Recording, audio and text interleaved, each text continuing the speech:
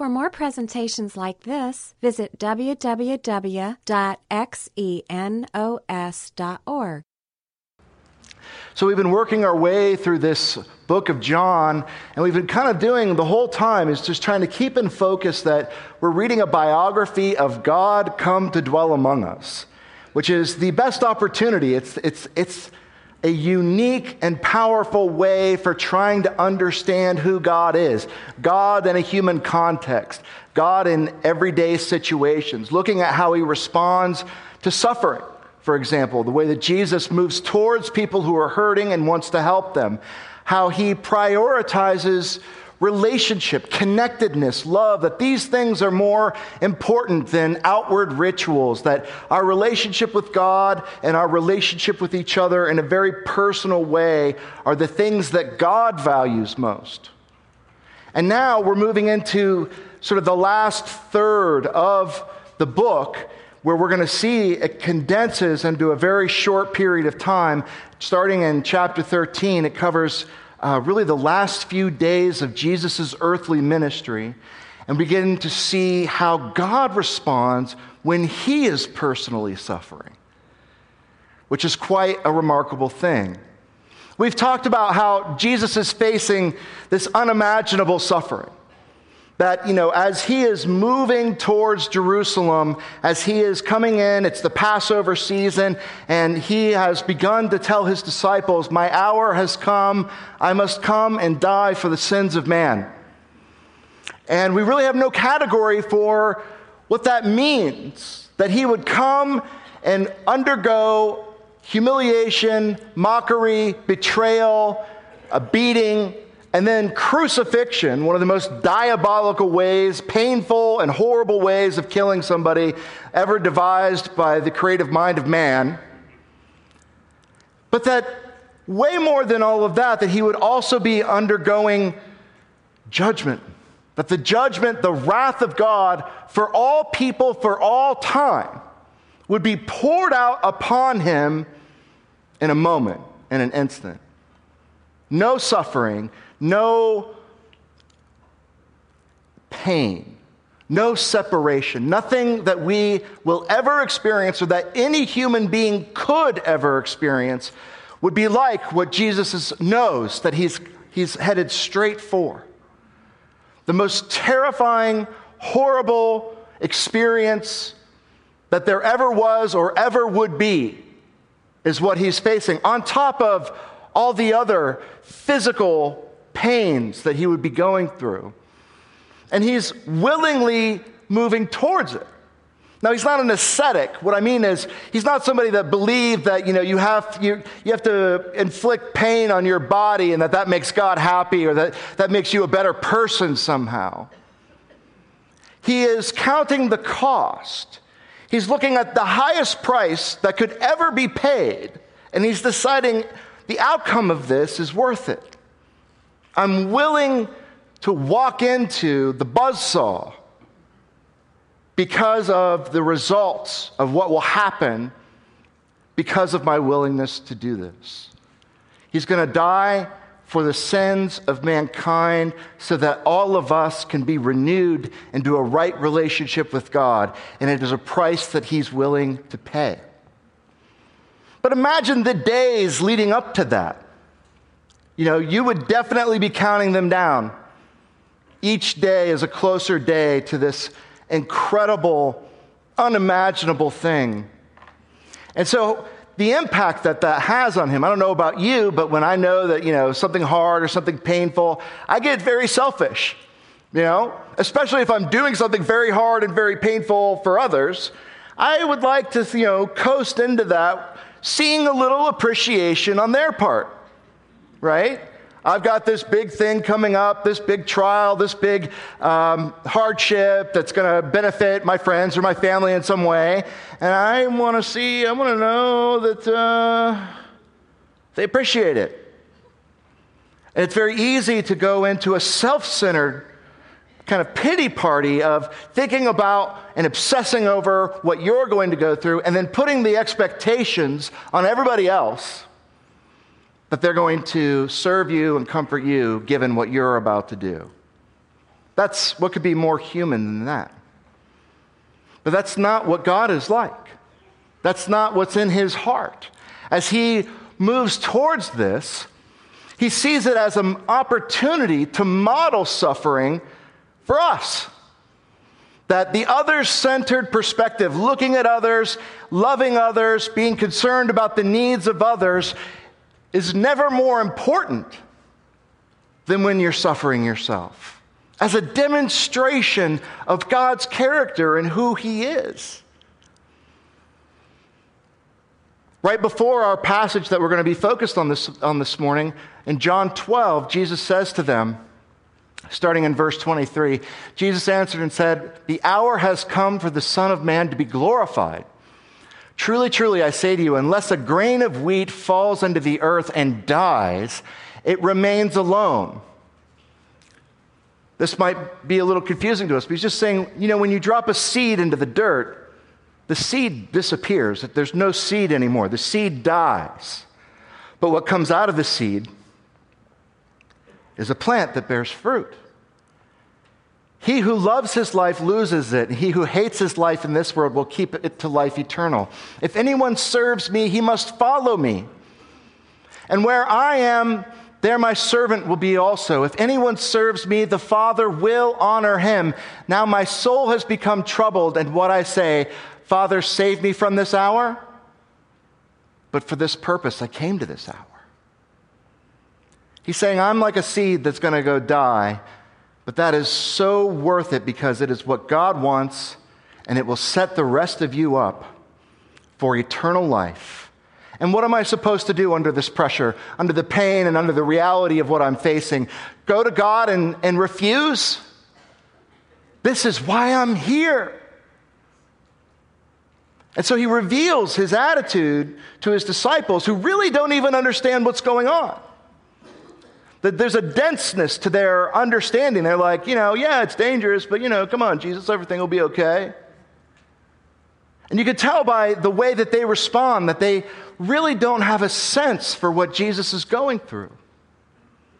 So we look into John 13, starting in verse 1, it says, "Now before the feast of Passover, Jesus, knowing that his hour had come, that he would depart out of this world to the Father, having loved his own who were in the world, he loved them to the end." What is on Jesus' mind as he moves towards this unimaginable peril? It's them. It's his love for them, his relationships with them.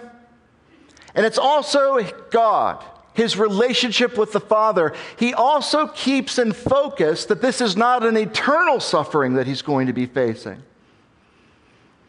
It's an unimaginable, incredible feat of personal fortitude that he's willing to go into this. But one of the things that really helps him is this.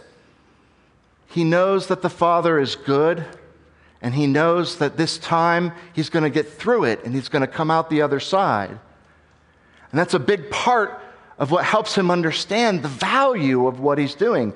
God is trustworthy. And he can endure this because he knows what the results will be. We read on it during this supper, the Last Supper is starting. The devil having already put into the heart of Judas Iscariot, the son of Simon, to betray him. Jesus is going to the cross to die for everyone, and it includes those who hate him. It includes those who are pretending to be close to him and who have already turned their hearts against them for self. It's incredible to think about that Jesus would humble himself and continue to serve people that he knows have claimed to be his friends, his followers, and he knows are going to betray him. And it really begins, I think, to cast a highlight on the difference between how we tend to operate and how God tends to operate. Because if we know that somebody is going to be out to get us, we at least shut them out. We block them off. Why? Because we tend to be willing to serve and help others, but we want to know that they are going to reciprocate. that they are going to do something for us. And God is demonstrating here an incredible picture of unconditional love. How can someone be like this? I mean, we all want unconditional love. And we're all willing to give unconditional love as long as our conditions are met, right? That's kind of how we operate. And why do we operate this way? We do because we fear being a doormat. Isn't that what's in our heart? You want me to just give and give and give and have no expectations on getting anything back from anyone? I mean, it puts fear in my heart to think about living that way. I would have nothing. People would just take and take and take. You know, I've read The Giving Tree. I know how this works. I'd be the stump for the boy to sit on, you know. I don't know about you, but I read that book and I'm like, I'd much rather be the boy than the stump. And it's revealing of something that's very broken within us. We want to give, but we need to make sure that we're not being used. Why is that? Why is being used such a horrifying thing? Because we interpret that as it means that I don't have value. But Jesus doesn't think this way. We want to know that we are respected, that we are appreciated. There's something fundamental in who we are that is desperately sick to know that we matter. And the way that people respond to us is probably the most important cue to us, that we try to fill ourselves up and say, I matter because look at how people think about me. Look at how people appreciate me. We find it very difficult, this idea of unconditional love, true unconditional love, because we are fearful that our needs are not going to be taken care of. I'm just going to give and give and give and be used and trampled under feet, appreciated by no one, respected by no one, loved by no one until I have nothing left to give. And we know this and we interact with this because we live in a world where we intrinsically know everybody is in need. There's a lot of neediness out there. You know, do you really want to be the one person in a sea of people who's giving freely? And all these things, I think, you know, these seem like reasonable conditions, don't they? I want to make sure I'm not being used. I want to make sure that I'm being valued. And I want to make sure that my needs are being taken care of. That is just a rational, reasonable position to take, except for when God's in the picture. The reality of an all-powerful creator God and the promises that he's made us changes this formulation significantly. If there is no God, then this makes sense. But if there is a God who's promised us eternal life, it begins to turn this entire formula on its head. We read in verse 3 that Jesus, knowing that the Father had given all things into his hands, and that he had come forth from God and he was going back to God. You know, Jesus is about to do this incredible act. Before he goes to the cross, he's going to put on the garb of a slave and wash each of his disciples' feet. A ritual that is the lowest of low.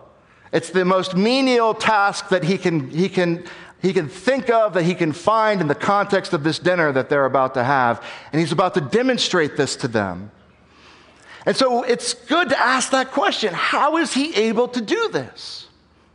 And look, we're told right here, he knows that the Father has given all things into his hands. He does this knowing that he is God, that he lacks nothing,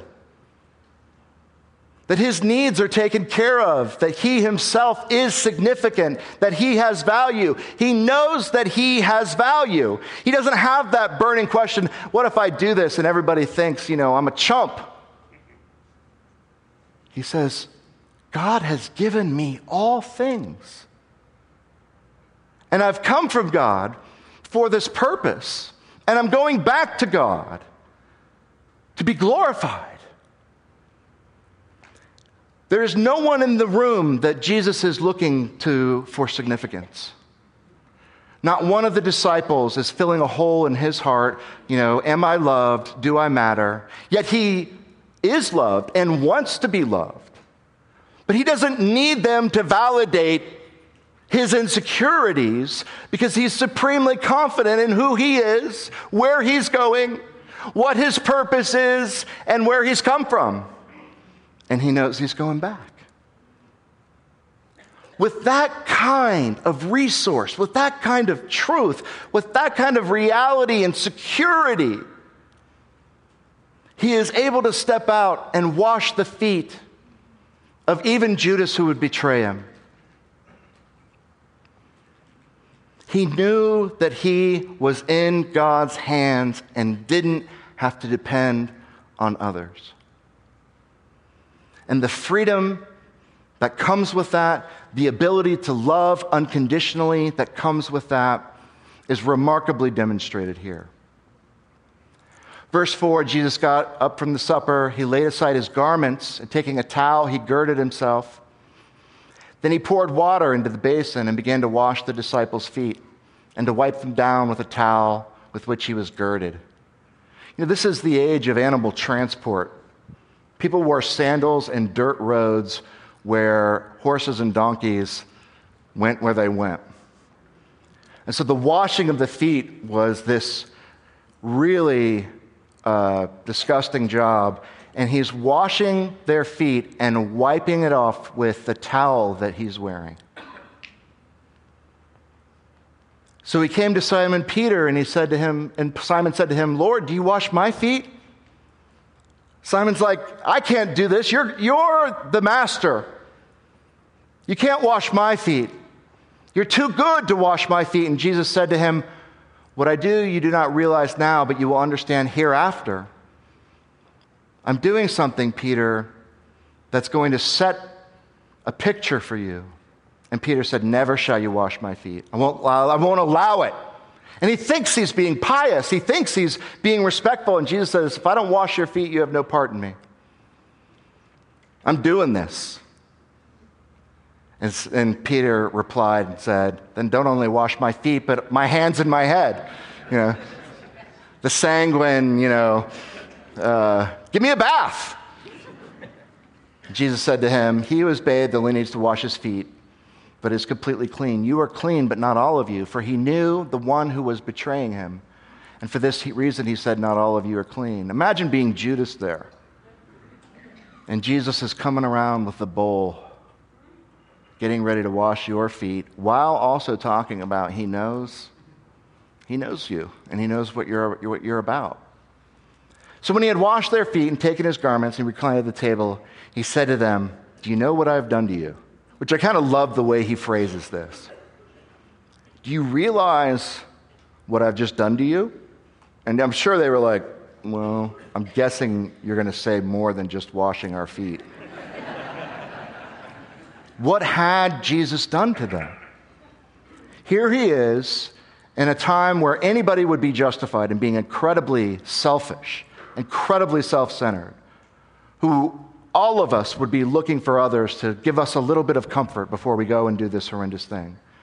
Here he is in the middle of this act of being betrayed.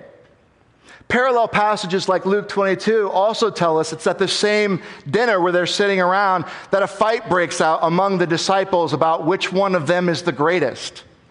Can you imagine? You're sitting there getting ready to die for them, preparing, you're going to go wash their feet, and they're like, which one of us ranks second next to Jesus? What could be more human than that? They're thinking about themselves and their place in the pecking order, and they're ignoring that they've got God in their presence who is about to die for their sins. When Jesus says, "Do you know what I've done for you?" what he's saying is, look, I've just set the bar. That's what I've done to you. I've just made it clear what it is and how far you should be willing to go for one another. He's about to die. He's the all-powerful creator God of the universe, and he just stooped to the lowest position the position of a slave, the lowest slave, and demonstrated for them what it means to be a leader. What it means in the eyes of God to serve others. And what he's saying is that if I am God and I am willing to do this for you in the middle of these circumstances and the reality of what I'm facing, what is too menial for us? There's a lot of things that we could probably come up with, where it's like, I want to serve, but I want to serve in these areas. Somebody with fewer gifts than I can serve over here. I should give them opportunities over here and save the ones that, that seem like a right fit for me. And what's wrought in that, what's implicit in that is this idea that I have this certain level of value and there are things that are beneath me. And what Jesus just did was took the bottom out of that. The all-powerful creator God of the universe, the Alpha and the Omega, the one who sustains all things by the power of his will, just washed poop off your feet. What's the bar? Should I then be worried about being trampled underfoot? Should I be worried about being a doormat? Should we be worried about how people will treat us when we serve them? We are. All of us here, we do things and we serve and we get involved in our home groups, but we're also keeping a ledger, right? What could be more human than that? And just be there and be like, you know what? I've served these people a lot more than they've served me. I'm getting kind of upset. We tend to build these expectations. And Jesus says in verse 13, you call me teacher and Lord, and you are right, for so I am. If I then, the Lord and the teacher, wash your feet, you also ought to wash one another's feet. For I gave you an example that you also should do as I did to you. Truly, truly, I say to you, a slave is not greater than his master, nor is one who is sent greater than the one who sent him. If you know these things, you are blessed if you do them. It's this radical picture. What did we say at the start? Who is God? What is he like? What is his character? What is his nature? God is a giver of unconditional love. And we were created for the same purpose, in his image, to give unconditional love to others. And boy, does this burn, doesn't it? If you're not squirming in your seat a little bit, really thinking about, I'm talking about really loving others without expecting anything in return from anyone. That sounds really good in theory. I would love to be loved like that by someone else. But there's something deep in the machinations of who we are as a people. One way of thinking about this, our culture is really predicated upon the concept of don't tread on me, right? That, we have rights and we have values, and I am a coiled rattlesnake ready to strike if you come and impose on me. And again, our rationality kicks in and says, well, you got to have some of that, right? If we just gave and gave and gave, we'd have nothing left for the people that we're responsible for. We have a very powerful undergirding belief in our culture that we are to be respected. We are to be valued. We have these inalienable rights. And in a very real way, the Bible totally agrees with that. The value of human life, according to God, is even higher. As image bearers, we are beautifully and wonderfully made, and that we should look out and see our fellow man and realize these are immortal beings created in the image of God. How great it is. How blessed we are that God has made us in this way. But God also demonstrated through Jesus Christ, who also had rights. Jesus had more rights. He was the creator and author of all things. Sinless, perfect, eternal, who chose to create us and gave us the ability to choose, gave us free will. And what did we do? We rebelled and we created all the pain, all the suffering, all the injustice and turmoil that's in the world today. And God would have been well within his rights to say, do over. That didn't work. To stay where he was safe, where he was glorified, where he was worshiped, where he could experience no pain and no suffering. Well within his rights to do that. But what did he do? He suspended those rights. Because there was something that was more important to him than what he deserves. And it was relationship. He forsook his rights to come and take what we deserve, which was judgment. And then he turns around and says, John 15:12, this is my commandment, that you love one another just as I have loved you. Greater love has no one than this, than to lay down his life for his friends. Do you get that? He loves unconditionally to the point of death and says, this is the most important thing that you can learn from me, because this is what you were designed for as well. Oof. You know, I think we look at that and we think about that and we say, well, Jesus can do this, right? He's great, he's perfect, he's sinless, right? But us, I don't know if we can do this. But the Bible really goes out of its way to help us understand that all the things that allowed Jesus to be this way, God has also declared to be true about us. What was it that Jesus made him able to do this? All things had been given unto him. He didn't need to worry in the big picture of eternity. Would his needs be met? Does he matter? Does he have value? Because he had been given all things.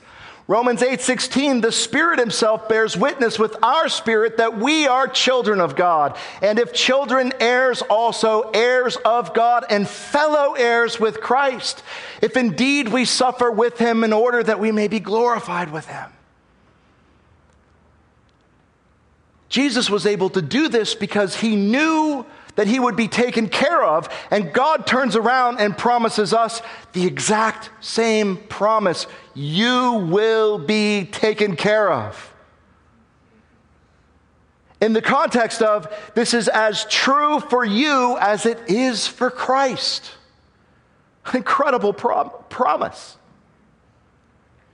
Imagine if we could apprehend and live this truth alone, knowing, yeah, we're going to suffer and, we're going to have a hard time here on earth. But as far as eternity comes, we've won at the game of life. We are set. There is no need. There is really nothing that can happen to us. We have won at the game of life. Jesus said, he had been sent by the Father. What enabled him to do this? He knew where he had come from and where he was going. Jesus in John 20 says, peace be with you. As the Father has sent me, so I also send you. We also are sent on a mission. What's the mission? Jesus' mission. We have a purpose. We have a plan. There's a meaning. There's something that needs to be accomplished. And it's helping everyone understand the greatness of God's unconditional love and the meaning of Jesus' death on the cross. It's the same purpose, the same mission. Jesus knew he would return to the Father. Romans 8:38 and 39, for I am convinced that neither death, nor life, nor angels, nor principalities, nor present things, nor things to come, nor powers, nor height, nor depth, nor any created thing shall be able to separate us from the love of God, which is in Jesus Christ our Lord.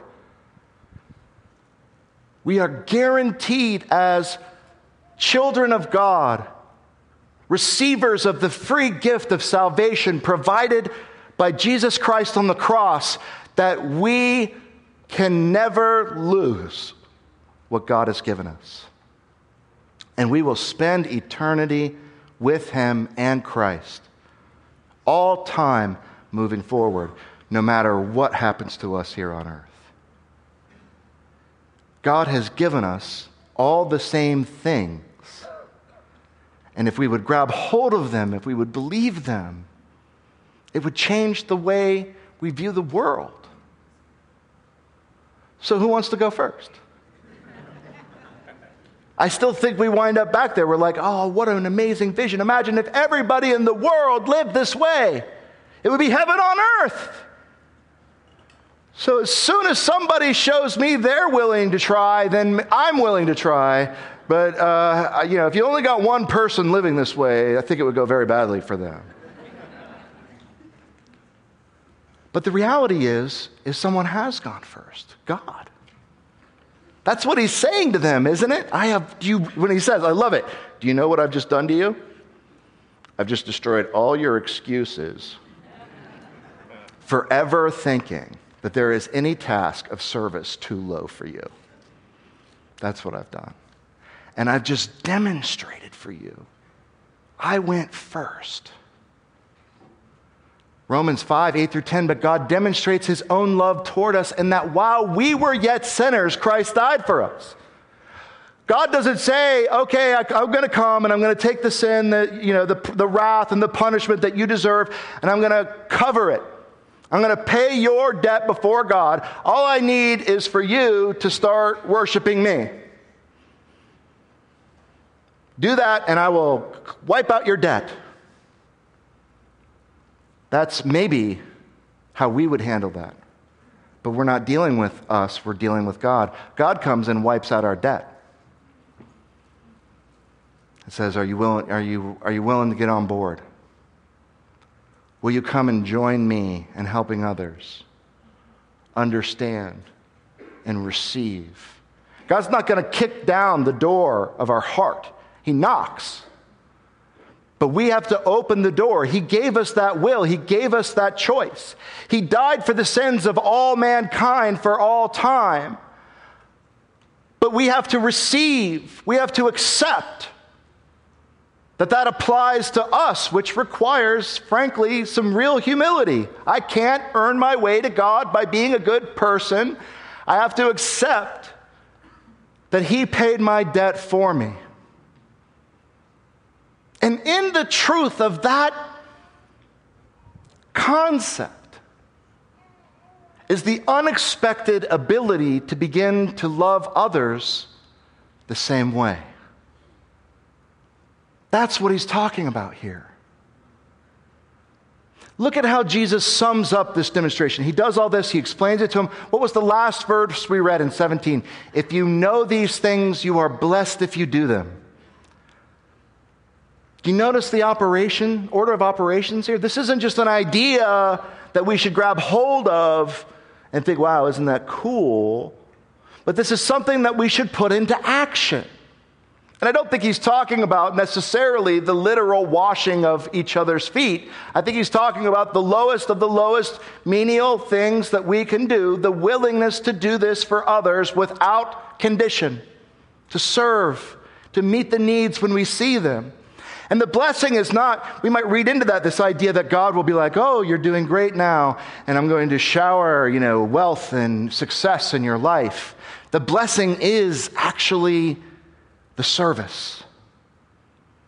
Do you see how he connects those things? The blessing is being whole, knowing who you are, that God has given you all things, that you have come from him and that you are going back to him and that you matter, and no matter what anyone says or anyone does or any human being, no matter what their opinion of you is, you are loved by God and are significant enough that he would come and die for you. And knowing that and putting that into action makes your life whole. Gives you that sense of, this is right. The idea of it, though, is terrifying. It's not intuitive. Intuition says, receive the blessing, receive the love, and reciprocate. God is saying, believe and act and discover the reality of this blessing. Go against your inner nature to love yourself and to only give to others conditionally. Go against that, move against that, and discover the reality of the truth that I am demonstrating before you. And become who it is that I created you to be. We rail against this because we don't want to be a doormat. We want to protect ourselves. We want to guard our rights. Yet, we desperately, all of us, desperately want somebody to accept us for who we are without judgment. Someone who will just look at us, who we can really be open with. You know, we walk around with these facades, these pictures of who we want people to see us as. Because we think they won't accept us, they won't love us if they see what's really in our hearts. And so we live in a fake way with one another. And then we wonder why we feel alone. We wonder, how come no one knows the real me? Because we're terrified of showing that. We're terrified that we're unlovable. And what Jesus is saying is this whole thing won't make sense unless you put it into practice. How do we do that? Well, of course, we need to receive his love. We need to become adopted children of God and co-heirs with Christ. We need to turn to him in a moment of faith and say, please, Lord, let Jesus' death on the cross apply to me. Come into my life and help me, despite all of my problems and all of my failings and all of my effort to be a good person. I accept that I have failed. And I ask you, Lord, to do it for me. That's critical. You can't do this without that understanding. And that's not to say that if you're not a Christian, you can't love, and you can't love in powerful and meaningful ways. It's to say that you can't love this way without knowing that the promises that God has said about you are true, that you are taken care of in eternity. You have to have that promise and the power of God's Spirit to help you. We have to believe in his promises, and we have to know that we are taken care of. This enables us then to begin to see others through God's eyes. You know, when we look across the room, do we see people with messy lives and lots of mistakes and people who, you know, are broken and selfish and who want something from us? Or do we see eternal beings, image bearers of God's glory, who he thought were wonderful enough to die for and who we should be calling brothers and sisters? We also need a realistic assessment of self in order to do this. And it's the gospel that enables that to happen. I had a roommate in college who was the polar opposite of me. Very emotionally flat, you know, just hard to connect with, hard for me, you know, and I'm very generous with my emotions. Especially the negative ones. Super generous with that. And so, you know, as a 18-year-old, I had a problem where, you know, I wanted this guy to like me. And, you know, I was warm and, you know, inviting and, you know, just like, it was like, felt like talking to a brick wall. And I thought, okay, well, if he's not going to love me, I know I can make him hate me. I remember having that thought. Honestly, because here's what was wrapped up in it for me. What was wrapped up in it for me was I matter. And if my loving you can't move you, my hating you definitely will. Because I will not be ignored. And you know what was in his mind? I'm like 100% sure, well, 99% sure, was you are not going to get that need met from me. We were in this standoff.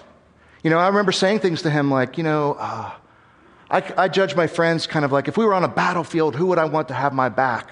I remember saying to him, I wouldn't trust you for 10 seconds because I think you're a coward.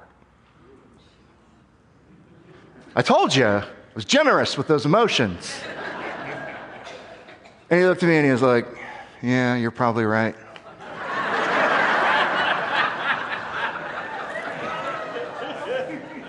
I went to, we were in a Bible study, and I went to our home church leaders, and I was like, this guy, I hate him. I hate him. He won't treat me the way that I deserve. And my mentor, who was 20 years older than me in the Lord at that time, looked at me and said, what you deserve, Ryan, is hell. Now, there's a right way and a wrong way to say that. And he definitely did it the right way. But it's still, you're like, what?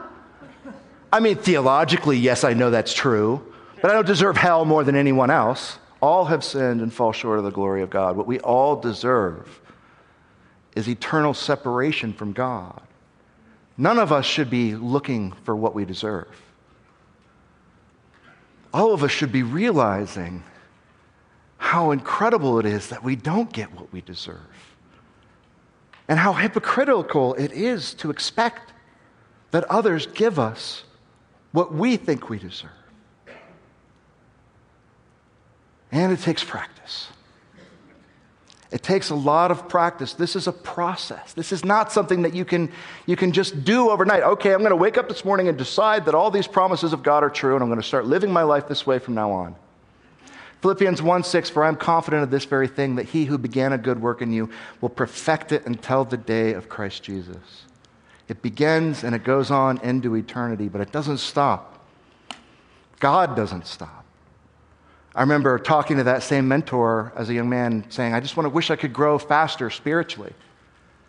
And he said, God will go at your pace as fast as you want to go. It's you that's slowing him down. It's like, stupid wisdom. That thought, though, of God will go in this process as fast as you will let him, but only you can slow him down. I can't tell you how true that it has been in my life experience. Is God wants me to be fully spiritually mature. And the only thing holding me back is me. But in his grace and in his love, he is patient. And so we're all in process. Paul wrote in 2 Corinthians 4:16-18, this is why we never give up. Though our bodies are dying, our spirits are being renewed every day. For our present troubles are small and won't last very long, yet they produce for us a glory that vastly outweighs them and will last forever. So we don't look at the troubles we can see now, rather we fix our gaze on things that cannot be seen. For the things we see now will soon be gone, but the things we cannot see will last forever. And that is, I guess, what I hope we take away this morning, is a hope that there is a way to find real love, unconditional love. And as we set out in our relationships with one another, as we spend extra time with family today, as we go to work and we play with our kids and we do all the things that we do in life, allow us to turn to God in faith moment by moment and say, help me to do this and to be a giver without expecting anything back from them, because I understand how much I've been given by you. And there you have John 13. God, we are just blown away by who you are. You are not like us, and you challenge us at the root of how we see the world, with a noble vision that is so compelling and intimidating at the same time. If we're honest, God, we know that we really don't even love our kids unconditionally the way that we want to, the way that we wish that we could. All of us wish that we could be more loving people, and yet we know that what you are providing for us here is a path to be loving like you are. And I just ask, God, that we can meditate on that this week, and that you'll give us opportunities to step out in faith against our intuition and love others without expecting anything in return. Amen. This study was recorded at Xenos Christian Fellowship and is copyrighted. You may freely copy and distribute it as long as you keep it intact and do not sell it.